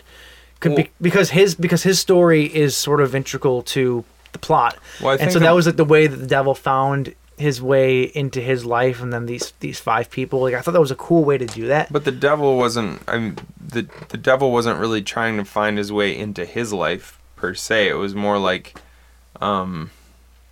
because his whole journey. I know that in the last movie we talked about, it was Arnold's character says something about I thought that my wife and child should live, and God thought differently. Yeah. It's basically the exact same thing in this movie. Like his wife and his kid were killed in a horrific accident, and he basically just got it was a hit and run. Yeah. And he basically got a quickly written note on a piece of paper that said, "I'm so sorry." Mm-hmm. And that's kind of why he doesn't believe in God or the devil, because he knows that people are shitty enough to where he doesn't need to believe. Yep. So it was kind of like the devil wasn't necessarily trying to make his way into his life. It was like his journey of forgiveness and acceptance, but at the same time, I forgot where I was going with this. No, I get Do you know what I'm getting at, though? I absolutely get what you're saying. It's not about the devil finding his way into his life. It's about accepting things and Right. moving on. I get that. Yeah. I just thought that think would have been a cool way to tie the story together. I think her role was more of just showing that he was able to start moving on with his life, but he was kind of brought back to towards the end because Okay. there was some stuff that happened that brought him back. So to this it, but- movie was the first movie that was supposed to be a part of the Night Chronicles. Okay. And there's actually even a logo in front of it. The whole deal. These were going to be I think it was supposed to be 3 movies that made up the Night Chronicles, and that never came to fruition. Yeah. This one was made. There was another movie that was in production, but it kind of fizzled out, and then that was it. You never heard anything else about it. What was it going to be? I mean, It was just going to be a grouping of like 3 movies that M. Night wrote and produced, but didn't direct. And they were called the Night Chronicles. Rumor has it that Split and was one of the ideas that he was going to use for it. Obviously, he went ahead and did that afterwards, and it became the smashing success that it was. But yeah, so it would never. I've always been wondering about what happened to this, and looking it up for the episode. I guess there's just nothing going on with it now. It was an idea that they did one movie, and it just kind of fizzled out. it's kind of surprising because despite all the people kind of talking shit about this movie when it first started to pop up, it was pretty successful. Yeah. I mean, it made its budget back in the first weekend. Mm-hmm. Do you know what the budget was? I'm not entirely sure, but that's Devil. So Yeah. if you haven't seen it, see it. It's good. It's one of those claustrophobic, set in one space kind of movies, and it's fantastic. yeah, I highly recommend it. budget was $10 million, by the way. Gotcha. Just in case you wanted to know. Highly recommend it. Okay, we have one more to talk about, and this one is She's a doozy. the creme de la creme, if you will. This is one I've actually been trying to get you to watch for a long time. Would this be considered movies that make me a douche? Yeah, probably. I don't know. Maybe not. Maybe not. No, not so much. I wouldn't really necessarily consider it a classic. Okay. Well, we're talking about The Devil's Advocate. The Devil's Advocate. Not a straight up horror movie. It's a drama. It's kind of. It's a courtroom drama. I was really. gonna say it's kind of like The Exorcism of Emily Rose. I thought that where when I was it bounces watching it. back and forth between courtroom drama and then some really scary shit happening on the side. So The Devil's Advocate from 1997, directed by a guy named Taylor Hackford. His most notable thing that he did was the Jamie Foxx starring Ray. Oh yeah. He did that biopic, which was amazing. Starring Keanu Reeves. Whoa. God Al Pacino. Charlize Theron and Craig T. Nelson. A very young Charlize. Yes, a very young Charlize Theron. Beautiful Charlize Theron. Oh yes, very beautiful. So this is about Keanu Reeves plays this exceptionally adept Florida lawyer. He's offered a job to work in New York. And it's this really high-end law firm. And the giant boss is this super highfalutin dude, like God type, status in this company. And it turns out that he is, in fact, Lucifer. The devil. The devil's a motherfucking liar. His name is John Milton, which is a little on the nose, right? John Milton was the author of Paradise Lost. Oh, well, there you go. Yep. So I had not seen this flick, and 2 hours and 20 some minutes later, I was loving it. Like this movie's incredible. Wait, you didn't love it until the very end? Nope. I digested it. No, I just this movie's incredible. How really I good. went so long without seeing this is unbelievable. Because you're stupid. And as much as this movie is a drama, there are parts in this movie that are scary as fuck. Yeah, dude. That's the first. Okay, so. Well, because you called me like I before you did. watched it, and you go, "Now, is the Devil's Advocate really gonna fit in with our is it really a horror?" I go, "Just watch it and find out." It's like, I remember because I hadn't seen it. It came out in '97. Probably the last time I watched it was, I don't know, 2000, 2001 or something. Mm-hmm. But I remembered parts of it like really scaring the shit out of me. Yeah. And there's some pretty heavy stuff in it. So. Like we were saying, Keanu Reeves' character gets offered to work in New York, and he goes, and his wife is Charlize Theron. They get set up in this beautiful penthouse, all expenses paid for everything. Well, it's not the penthouse. John Milton's got the penthouse. Okay, fine. He's got this beautiful apartment, though. Huge, whatever. It's one of those jobs, though, where Keanu Reeves is gone 20 out of 24 hours a day. And so Charlize Theron basically takes up friendships with all the other people's wives, and they go out and they spend their husband's money. That's kind of the life that she's sucked into. She's a simple some southern gal from Gainesville, Florida, you know? She works for like a repo department. Yeah. So she's not used to this life, and she's starting to feel down about it, and she starts seeing visions, and she starts having these mental breaks. The first time that you see her go through this, though, she's in this store, and it's funny because they set the scene up to really throw you a curveball. Oh yeah, because it's set up. The three women are in like a department store or whatever. They're in this private back room trying clothes on. And they're all joking around about their husbands not being around, so we might as well have relationships with their money and stuff like that. And they really set the scene more for some viewers. They're topless. Like they really set the scene up to be something completely different. And out of absolutely nowhere, Charlize Theron looks up, and her friend, this other wife, her face just morphs into this disturbing, like, demon, toothy face.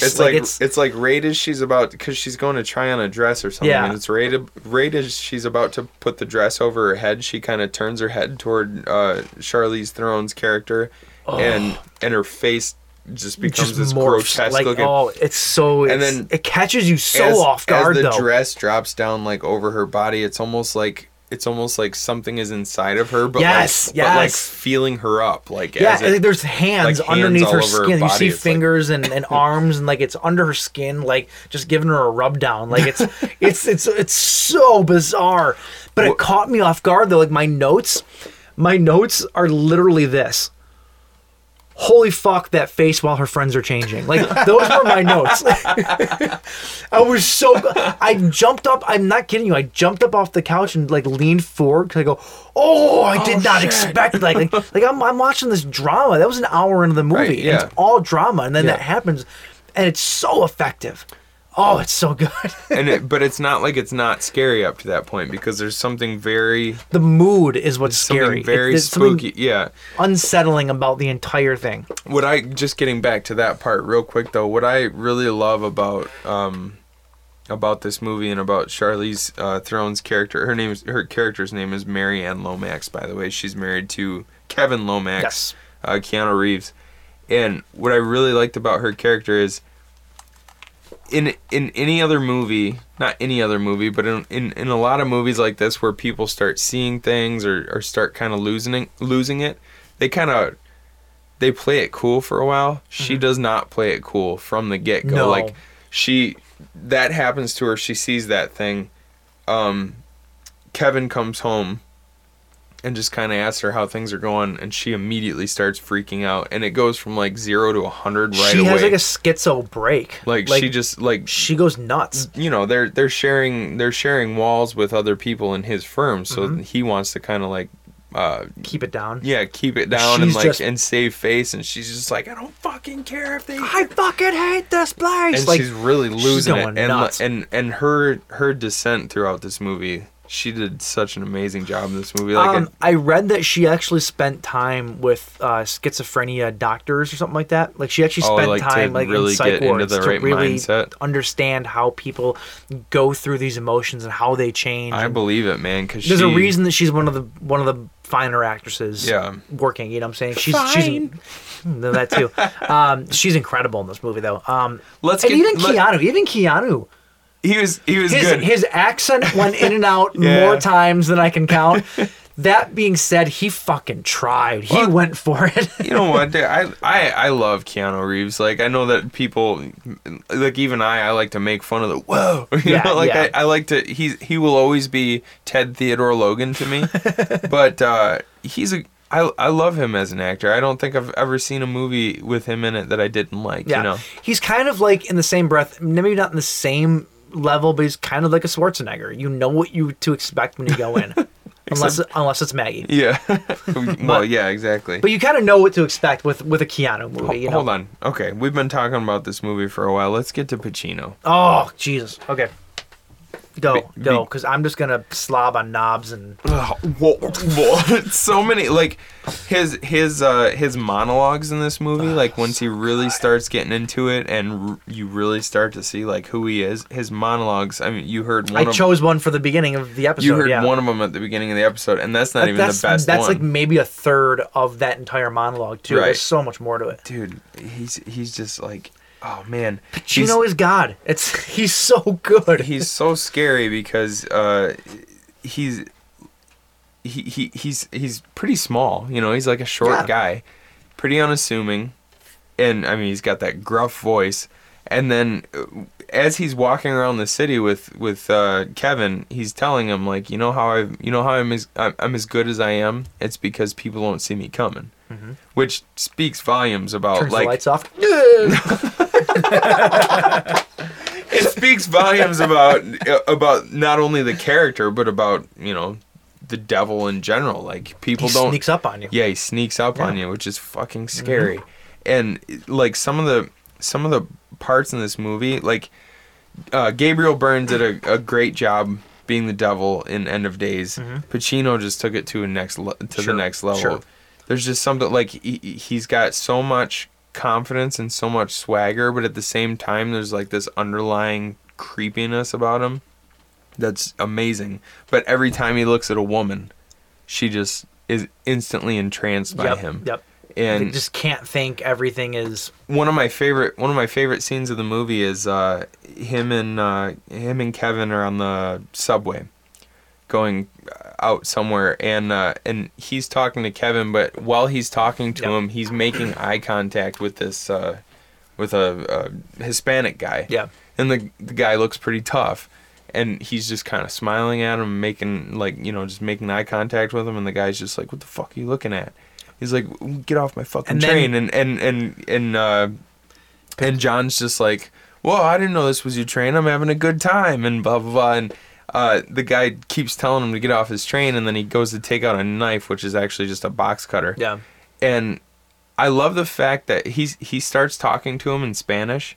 I love the fact that they don't give you subtitles. I actually turned on my captions to see if they did it. They don't show you. I looked it up. It just says speaking Spanish. I looked it up. Oh, what does it say? Because I want to know what it was.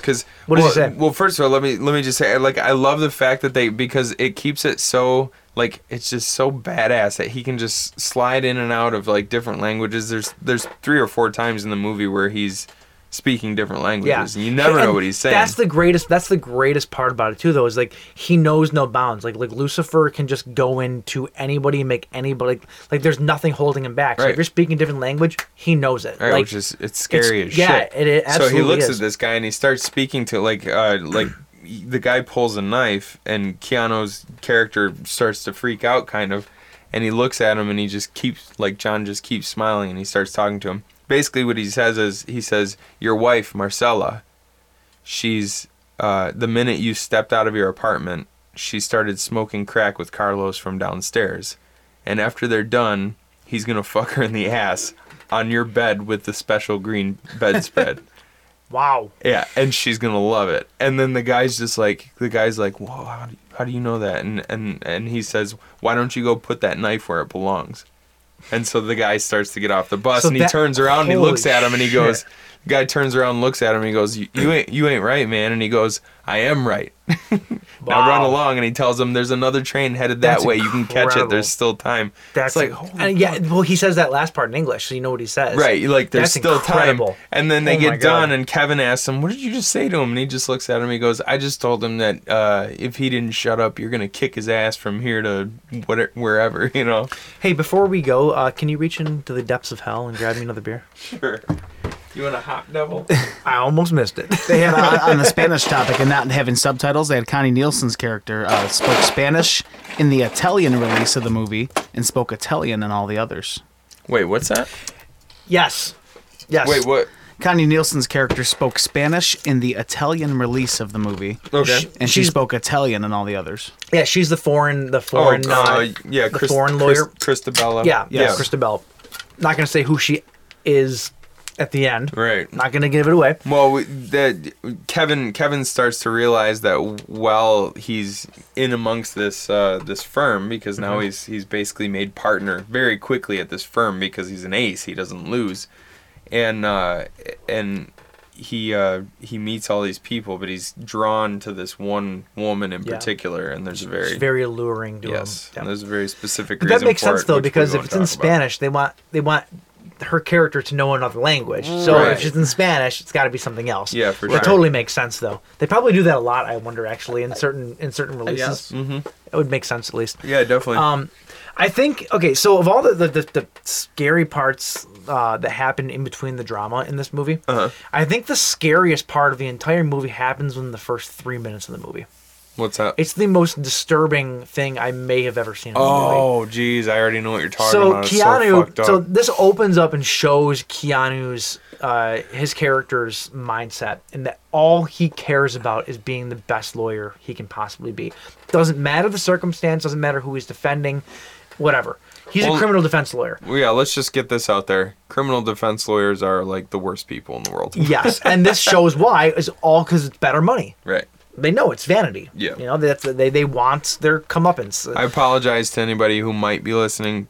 Chances are anybody who's listening is not, because they're working on getting some shitbag out of jail right now. But if you are a criminal defense lawyer, I apologize, and at the same time, you're a piece of shit. Yes.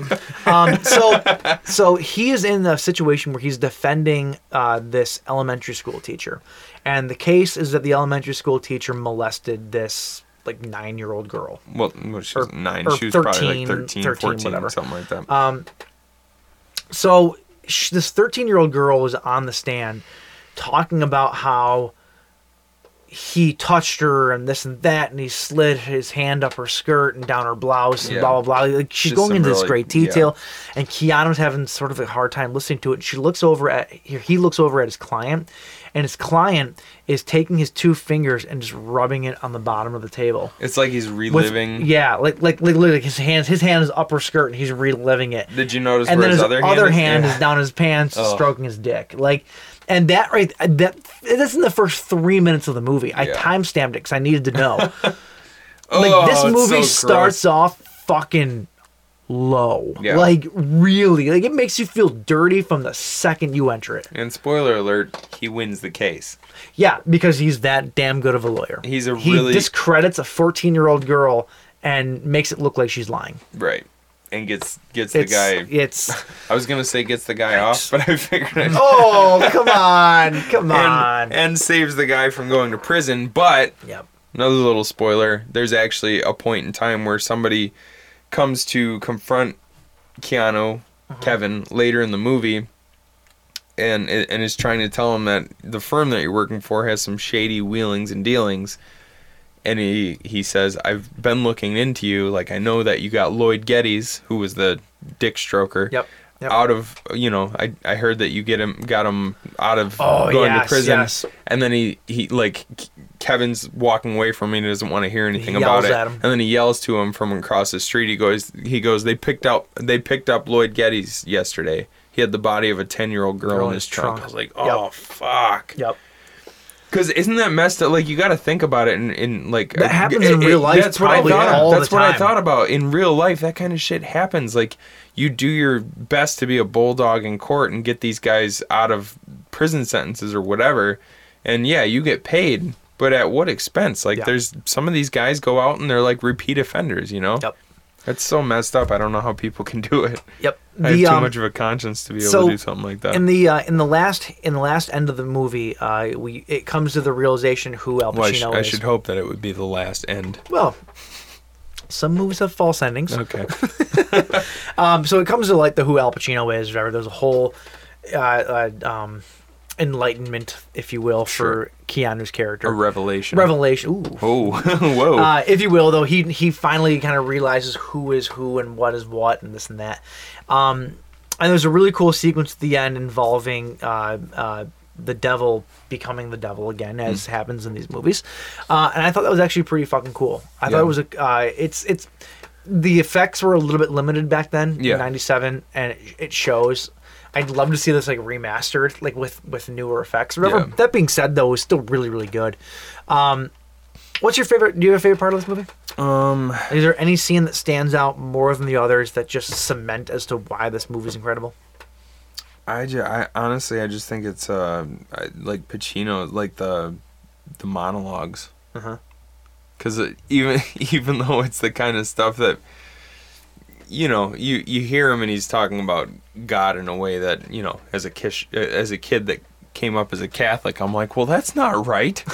You know, it's still, he's so good giving those monologues. You're like, holy shit. It's like, it's kind of scary because it makes you think like, this is actually, if this is your belief system, this is how the devil draws people in by being convincing, very convincing at what he does, and that's fucking scary. And I think that Pacino really harnessed that really drove it home. I think one of my favorite scenes in the movie, I think, is actually, and I don't mean to always go back to sex scenes, but this one does have a really interesting part to it. Like, his wife, Keanu's wife, Charlize Theron, is going nuts. Like, she hates being in this house. Keanu is light years away from her. She never sees him anymore. And so he finally like breaks down and has like a human moment where he's always, let's have a baby. It'll fix everything. Smart guy. Yeah. During that scene though, where he's like making love to her, he's like transported to this other like sensibility, if you will, because he's so entranced with the international woman we talked about, Christabella, and he starts seeing her instead of his wife. Right. And I thought it was really, really interesting that there's just the way that scene went back and forth. How it split between seeing her seeing the wife, this and that, and then all of a sudden it just stops abruptly, and Charlize Theron, who was in, for lack of a better way of saying it, the crazy one, she stops and she goes, "Where are you?" Well, and she was also the aggressor in this particular, she wanted to really make love to him at the time, but then all of a sudden she stops it and she's like, "Where are you?" Well, and what it shows though is that like she's the one going through the mental break, right? Yet he's the one that's worse almost at that point in time. You know, like it really shows.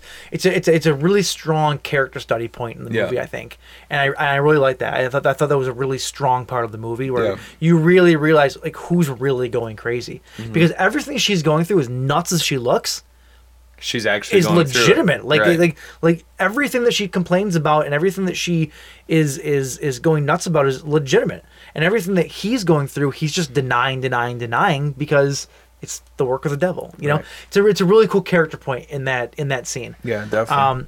Least favorite part of the movie. Oh, I didn't. The very, very ending. Hated it.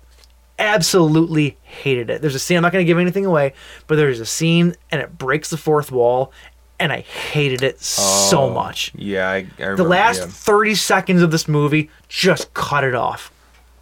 You don't need it. Just cut it off. I mean, in a way though, it's creepy because it's like the devil's talking directly to you at that point. Which is probably the idea, but it doesn't fit the movie. I get you, yeah. At all. Like I saw it, I was on cloud 9. That last 30 seconds hits, and I go, "Oh, what the fuck was that?" Like, you ruined the end of the movie. Why? God damn it! Like whatever.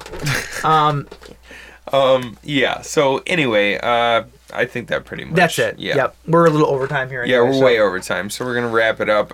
If you want to find us on social media, you can find us on SoundCloud, Facebook, Instagram, and Horror Amino at The Buzzed Kill Podcast. You can also find us on Twitter at the Buzzkill PC. Speaking of Twitter, I just got to give a quick shout out to the guys over at the Grave Plot Podcast. The Grave Plot Podcast.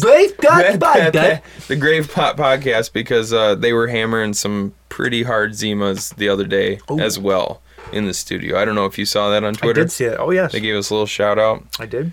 Just keep pounding those Zimas, boys. Keep doing it. It'll do your body good. And when the Zimas are gone, you move on to mics. And when the mics are gone, you can move on to Smirnoff. and then eventually the Zimas will return. And then we'll dig out the old Bartles and James from the cellar from like 1992. Oh, Bartles and that James. is dirty. Woo!